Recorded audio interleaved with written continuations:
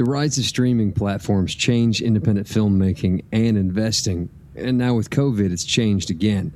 How does investment decision-making change if theaters never go back to normal? First, let's talk about how the theater business works.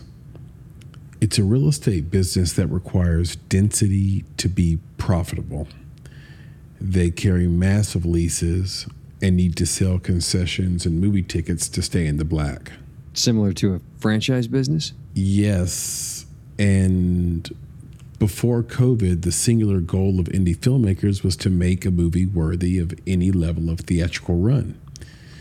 And perhaps it will be again. So the question for the investor, to reduce the problem to its simplest form, is can the filmmaking team create entertainment that drives density?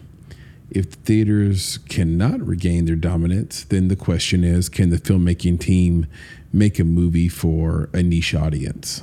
Why? Theaters need mouths to feed and butts in seats.